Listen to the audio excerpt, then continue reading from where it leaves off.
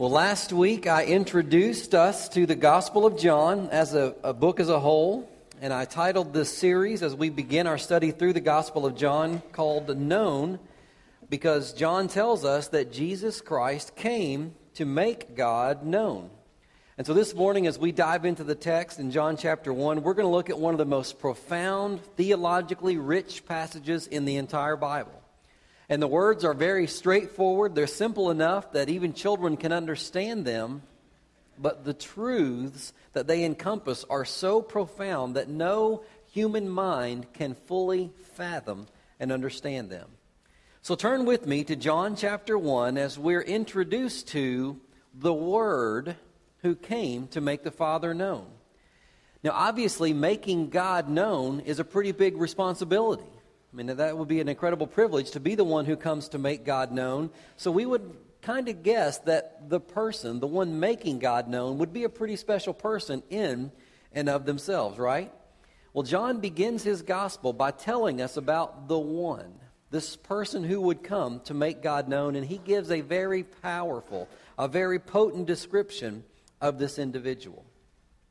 The importance of these words, I don't know that I could really overstate to you this morning, the foundation of who this person is from John chapter 1. And they remind us that who matters. That's the sermon title for this morning, Who Matters. And it's not a question as in who matters, but a statement that who matters. And we understand this concept. I mean, we know that in some tasks, who is performing that task matters and is very important to us. For instance, if you have to have heart surgery, who do you want doing that heart surgery? A heart surgeon, correct? I mean, it's nothing against a podiatrist or a pediatrician or a dentist who are all doctors by schooling and trade and experience. But if you're having heart surgery, you want a heart surgeon to perform that surgery. And truth be told, we want the best one we can find and afford, right? And we want somebody good if it's going to be messing with the old ticker, right? Well, and two, when we need a dentist or a podiatrist or a pediatrician, we want someone who's good in what they do, who's trained and equipped in that. So we understand that in some tasks, who matters. But we also understand that in some situations, who matters. When you fly on a plane, do you want a fully trained, fully experienced pilot? Or a guy who says, man, I've been flying radio-controlled planes for years, and I just passed my first pilot's exam online. I'm ready to go. Well, you may be, but I'm not. Give me the experienced guy in that cockpit. It matters in some situations who is leading and who we trust. In matters of affection, who matters? We were in Merritt Island, and I was walking through the foyer one week as church had let out, and people are everywhere. And I see across the foyer there a woman about my wife's height, curly brown hair about shoulder length, same build as my wife. And so I began to walk up behind this person. And I was going to do what husbands will sometimes do as their wives are speaking, just kind of let them know I was going to walk up and put my hand around her waist and step up and see who she was talking to. You see where this is going, don't you? So as I approached and I was in motion to put my hand around the waist of this person, I heard the voice of this brown-haired lady, not my wife, and realized when I heard the voice very astutely that it wasn't my wife. I was able to pull my arm back and really avoid a very, very awkward situation, but I was in too far to totally not make any contact at all as I brushed up. So I kind of managed to play the old bump. Oh, I'm sorry, I need to watch where I'm going. And played it off to avoid a really embarrassing situation for one of the staff pastors in the foyer of his church. So who matters in issues of affection? Because if you don't get the who right, you're in trouble in two places. All right? So who matters in those situations? And this one who came to make God known was very special. He was very unique because not only did this person come to make God known, he was the way. He was the door. He was the bridge that people would be able to come to God and have a relationship with him and be God's children. So in John chapter 1, we meet this man, and we see from the beginning that he wasn't just a man. He was a very special man who came to do something that would change lives and that would rewrite the course of history. So John chapter 1, verse 1, we read these words. In the beginning was the Word, and the Word was with God, and the Word was God. This is one of the most compact yet power-packed theological statements in all of Scripture.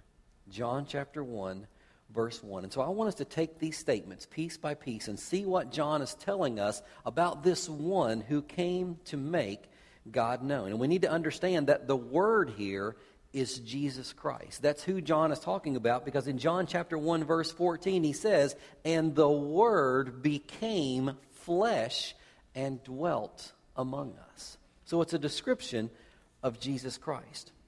And John says, "In the beginning." Does that sound familiar to you? Hopefully it does, because that's Genesis chapter 1, verse 1, which describes God creating the heavens and the earth and the universe and everything that has been created. And so John, in the opening 3 words of his book, tells us about this person.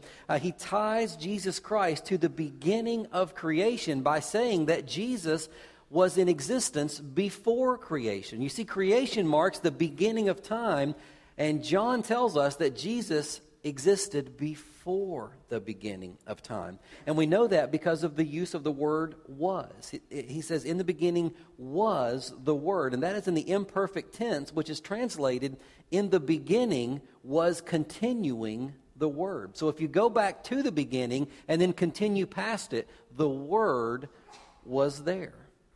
So if something was continuing or going on infinitely beyond the creation of the world, which marks the beginning of time, that thing is said to be pre-existent.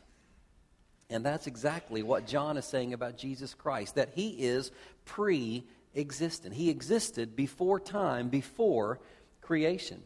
And we know this because there is a different Greek word that's used on the word "was" to describe something that wasn't there at all, period, didn't even exist, and then did exist. So, for instance, if you say, well, the world was created on day 4, as Scripture teaches, and that is used, and we'll see that, it's a different word for "was." It's a word that described there was nothing, and then there was something. That's not the word used to describe Jesus Christ here. It says the Word was existing.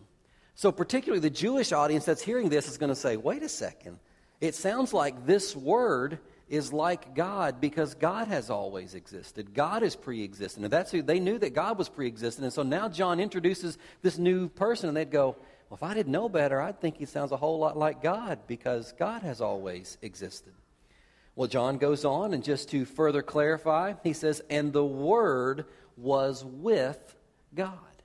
Now, the "with God" here is translated continually toward God, and it gives the picture of 2 intelligent beings face to face having an intelligent discourse. They're on an equal plane, having conversation, a relationship with themselves. And so John says the Word always was with God in existence, pre-existent, and that whole time that he was with God, they were in face-to-face relationship. They had communion and relationship one with another. And so again, the person hearing this would say, wow, this word that John's talking about sounds like he's always existed like God does. And if he's having a relationship and is in relationship with God this whole time, seems like he would almost try to say that he's on the same plane. He's equal to God. But that can't be right, because no man, no person is like God. I mean, he's altogether different from who we are. And that's not just Jewish thought, that was Greek thought. I mean, you study the Greek gods, and the gods were here and the people were here, and we're very different. People, persons, and God. And yet John seems to be describing this person, this word person, who seems a whole lot like God. So to clear up any uncertainty, John says, "And the Word was God." The Word was God. And you don't get any more direct than that statement. John states with no ambiguity, no uncertainty, that the Word, Jesus Christ, is God. So every word, every tense, every description that John uses in this sentence states that Jesus Christ is the same as God in essence, in character, and in nature. He is God. John sets that foundation right off the bat.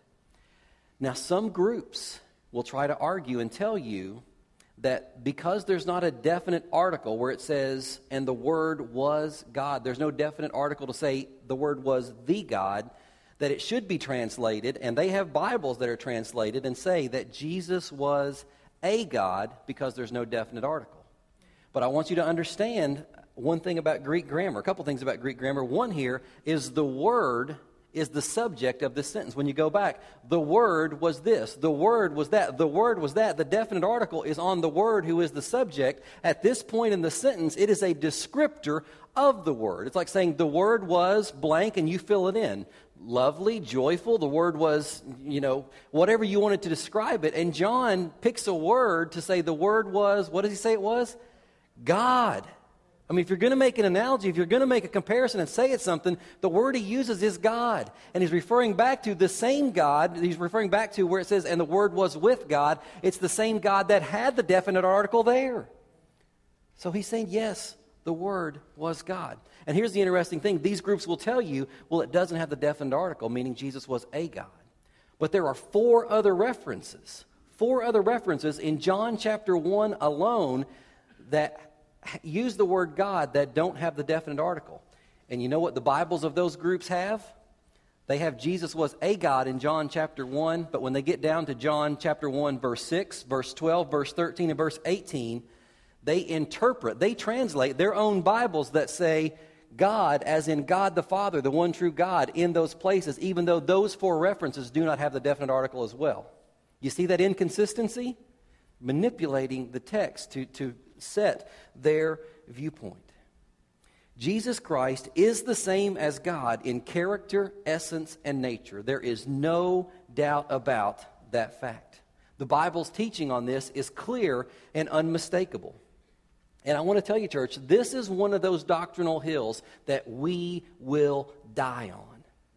We will take a stand on this issue, and if someone is contrary to this view, then that person is out of line and out of step with what the Bible clearly teaches. This is a big deal for us as a church, but should be for you as a follower of Jesus Christ.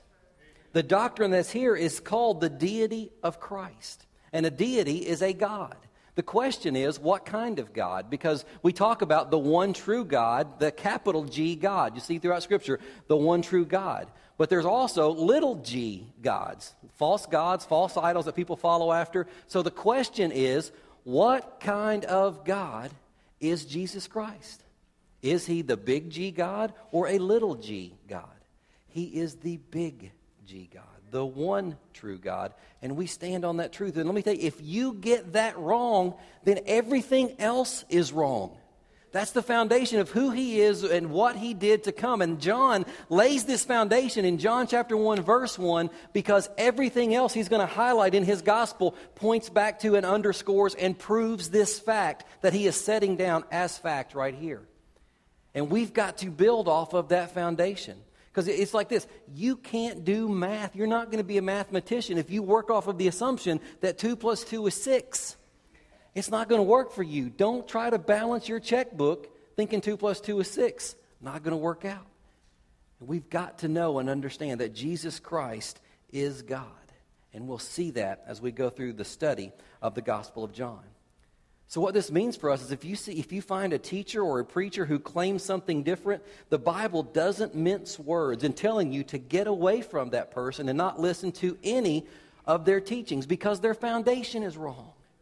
In 2 John verse 10, written by, who do you think? 2 John. Yeah, the same guy that we're looking at here. The Apostle John says about false teachers who deny these fundamental, non-negotiable doctrines of faith. He says, if anyone comes to you and does not bring this teaching, do not receive him into your house or give him any greeting, for whoever greets him takes part in his wicked words. He doesn't pull any punches on that. So if somebody knocks at your door and wants to come in and talk to you about spiritual truths and spiritual things, cut to the chase. You can shorten that conversation tremendously by asking this. Do you believe that Jesus Christ is the same as God in essence, character, and nature? And if they cannot state emphatically without batting an eye or without stammering, well, yes, but, and then trying to give you some reason or excuse to work around it, then don't entertain them. That conversation is over because you're not talking about the same things. And let me tell you this, if you decide to engage them, then you better be ready. And you better have done your homework on the deity of Christ and other core key doctrines to who you are. Because I'm going to tell you something. They will be well trained. They are well versed in their viewpoints and in their scriptures that quote unquote support their interpretation, their view of Scripture and of things about God and of spiritual issues. They will use terms. They will use words. They will say things that sound familiar to your ears, but they mean something totally and completely different. Friends, we have got to get this right, and we've got to go to God's Word, and we've got to know why we believe, what we believe, and where God's Word teaches it. I read and saw where the largest denomination being targeted by different cults and different false religions and groups that are out there trying to proselytize and convert. You know the largest target denomination? Baptist. You know why? Because they found we're weak. It's going to put it simple. They found we don't know what we believe. We're very susceptible, very open to these things. And they come in, they engage, it sounds good, and we're led astray by these false teachers and these false prophets. But the foundation starts right here with who Jesus Christ is. Because if we get that wrong, everything else is going to be off as we go through the gospel and as we go through our lives. John clearly states that the Word, Jesus, is God. And he perfectly phrased this sentence to preserve Jesus' separate identity. Because here's the thing, Jesus was a separate person from God. Because we see where the Word was with God, we go, well, that sounds like two persons. There's the Word and then there's God. There are two persons. Jesus Christ was a separate person from God, but he is the same as God in his essence, character, and nature. And so John states this perfectly to highlight Jesus' separate identity as a person, but his sameness with God in every other aspect of who he is. And then John goes on and tells us more about this Word, this one who is God. He says there in verse 3, all things were made through him. We're still talking about the Word here. And without him was not anything made that was made. The phrase there, not anything made, literally means not even one thing. So not even one thing that exists that Jesus, the Word, didn't create. And there are other scriptures in the Bible that support this and also teach and go beyond to say that Jesus actively sustains our life. Like this instant, Jesus is personally and intimately focused on keeping you alive. Your heart beating, your lungs functioning. I mean, just the thought, if Jesus were to ever get distracted and begin daydreaming, we're done. You know, we're done. You guys ever drive somewhere and you get home and go, man, I don't remember driving here. I just kind of went through the motions. Man, if Jesus ever does that, we're done. We're finished because he is actively sustaining our lives. And I want to illustrate this incredible creative power of Jesus Christ in both the large and the small. Did some research this week and just kind of checking this out to be able to share some of these things with you. And astronomers estimate that there are 100,000 million stars in the Milky Way galaxy, and that there are millions and millions of galaxies besides the Milky Way. 100,000 million. Are you kidding me? What kind of a number is that for a description? That's like something my kids would say. Oh, yeah, well, I'm that too, 100,000 million. Yeah. That's not a number that we can think of. Well, mathematicians take this number and they try and help us understand the concept. So they say that would be like saying it's 10 to the 22nd or 10 to the 24th power. You know what that is? That's the number 10 with 22 to 24 zeros behind it. You can't wrap your brain around that number. I don't care who you are and what kind of concept. That is so beyond what we can fathom as far as the number of stars in the universe. And you know what? Jesus Christ made every one of them. He can tell you the number. He can communicate the number. He made every single one of them. But not only is he the creator on the grand scale, he's also the creator and the sustainer on the microscopic scale. Again, I was doing some research. I went to the internet and Googled the smallest living organism. Wasted about 30 minutes of my life going through that because here's what I discovered. You all know this. There's discussion over what is the definition of life. What's it mean to be alive and what's living, what is living and what's not. Because that's important because of what we measure as far as size. Some people say, well, this is the smallest living thing. And people say, well, that's not really alive because it doesn't have whatever in it going on. But I came across this one site that said this: based on the definition of life, it's quite possible that we haven't even discovered the smallest living organism. We think we got it together. We think we know everything. And say, well, we may not even know the smallest living thing. Well, here's what I can tell you. Whatever it is, molecule, microorganism, minuscule thing to a point x whatever size of it, Jesus Christ created it, and He is sustaining it, keeping it alive, whatever definition of life you want to give it. So we say, what does this mean? Okay, grand scale, small scale, what's it mean? Here's what it means. It means you can trust God with everything in your life, big and small. You can trust Him. He knows about it. He knows every detail and every situation of it. And He loves you, and He cares about you, and He cares that you're dealing with it, no matter how big or how small. Charles Steinmetz, people in his day said, was a mechanical genius. He was a good friend of Henry Ford. People said that Steinmetz could build a motor in his mind, and if it broke, he could fix it in his mind. A genius. Well, one day, Henry Ford's assembly line broke down as he was producing automobiles, and so he called Steinmetz and said, hey, can you come in and look at this? Steinmetz did. He came in, looked at some plans, talked to some people, went over, tinkered around in an area for a few minutes, went back over, flipped the switch. Everything was running perfectly. A couple of days later, Henry Ford gets a bill for $10,000. So he sent Charlie a little note and said, Charlie, don't you think your bill's a little high for just a little bit of tinkering? Steinmetz sent a revised bill that said tinkering, $10. Knowing where to tinker, $9,990. Jesus knows what needs to be done in your life to keep you in perfect working condition. He knows what you need, when you need it, where you need it. And He desires, He wants you to walk in close relationship with Himself so that when that need evidences itself, He can respond to it. He can minister. He can care. He can nurture. He can provide for that need, whatever it is.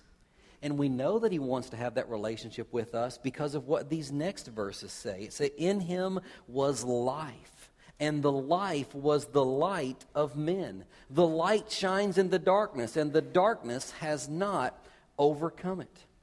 So here John tells us that Jesus is life, and the word used here is used throughout John's gospel to refer to spiritual, not biological life.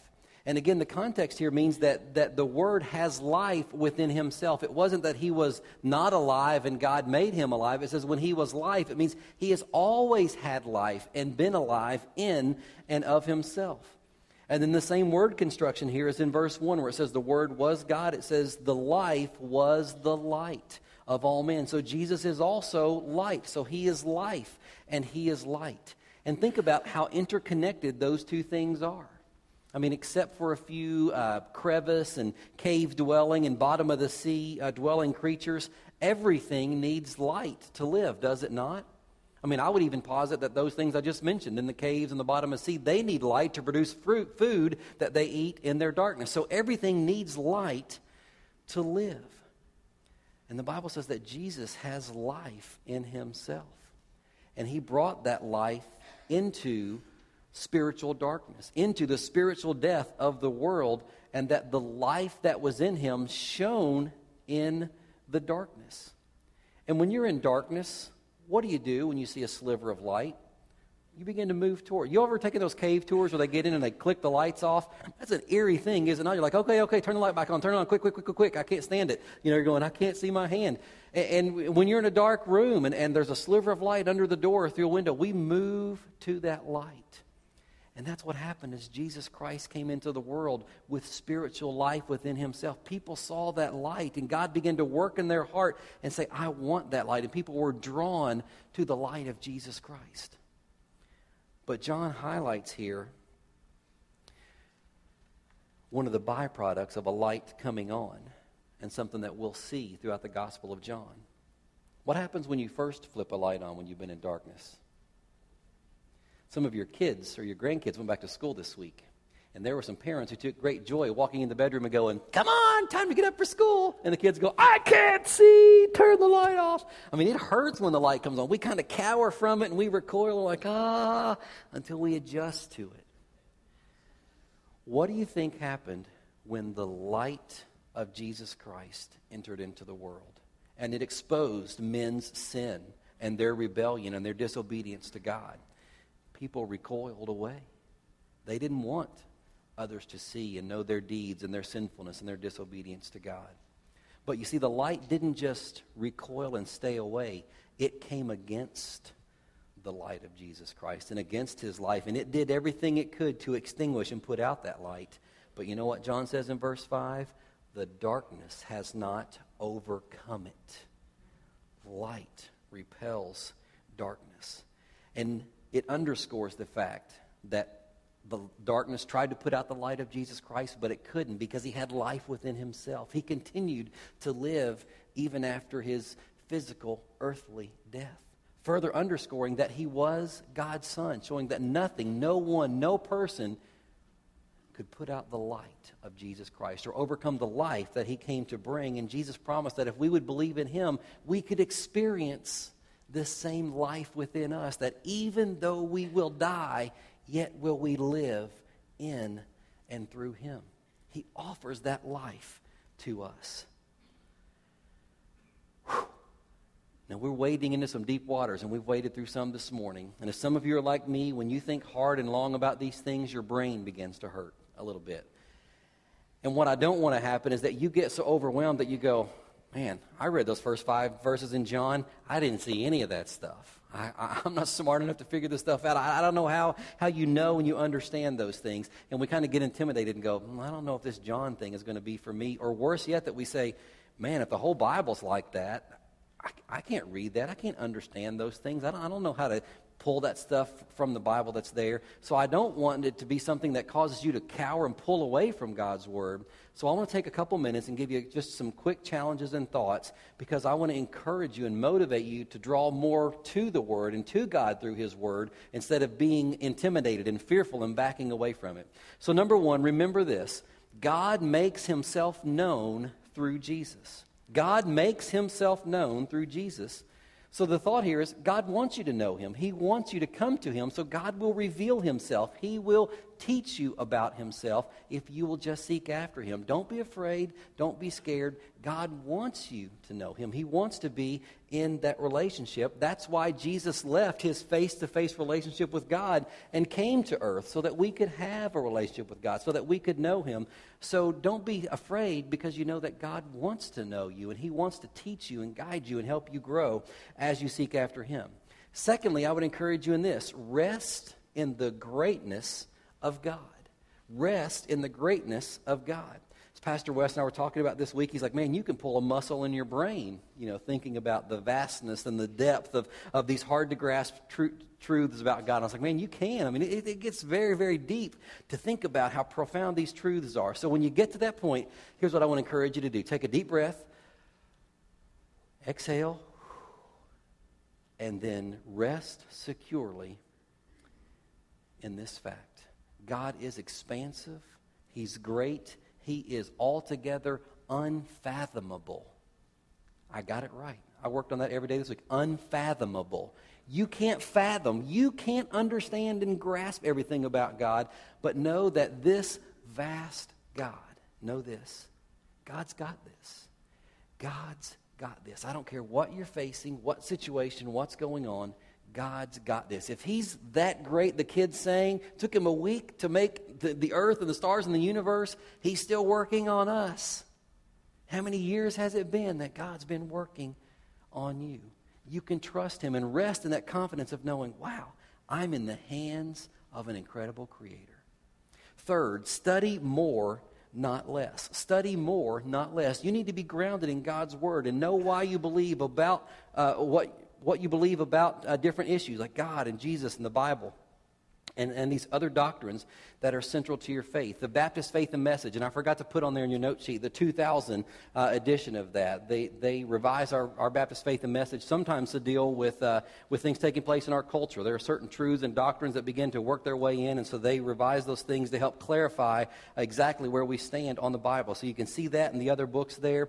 But I would just encourage you to seek God more, not less, if you feel like you don't know enough about Him, because God will reveal Himself to you. He will teach you and help you grow and you will be amazed. Trust me, you will be amazed at how your understanding and your faith and your vision of how incredibly expansive God is will increase as you dive further and further into God's Word. I see Mike Hathcock over here. I know Mike and I on several occasions, we've talked about, growing and knowing and understanding God. And Mike said that when he teaches, he learns more than he ever does just sitting under someone. And I understand that, because when you teach and you dive in, you study these things and begin to teach that to others, you grow your depth, your knowledge, and your understanding. So study more, not less, and you will see God just get so much bigger in your life. Some of you have read C.S. Lewis's Chronicles of Narnia. In that story, Lucy, the young lady in the story, meets Aslan, the lion, who represents the symbol of Christ. And Aslan says to her, "Welcome, child." And her response is, "Aslan, you're bigger." She hadn't seen him for a while. She says, "Wow, you're bigger than you were before." And he says to her, "That's because you're older, little one." And she answered, "Not because you are bigger?" He says, "I am not. But every year as you grow, you will find me bigger."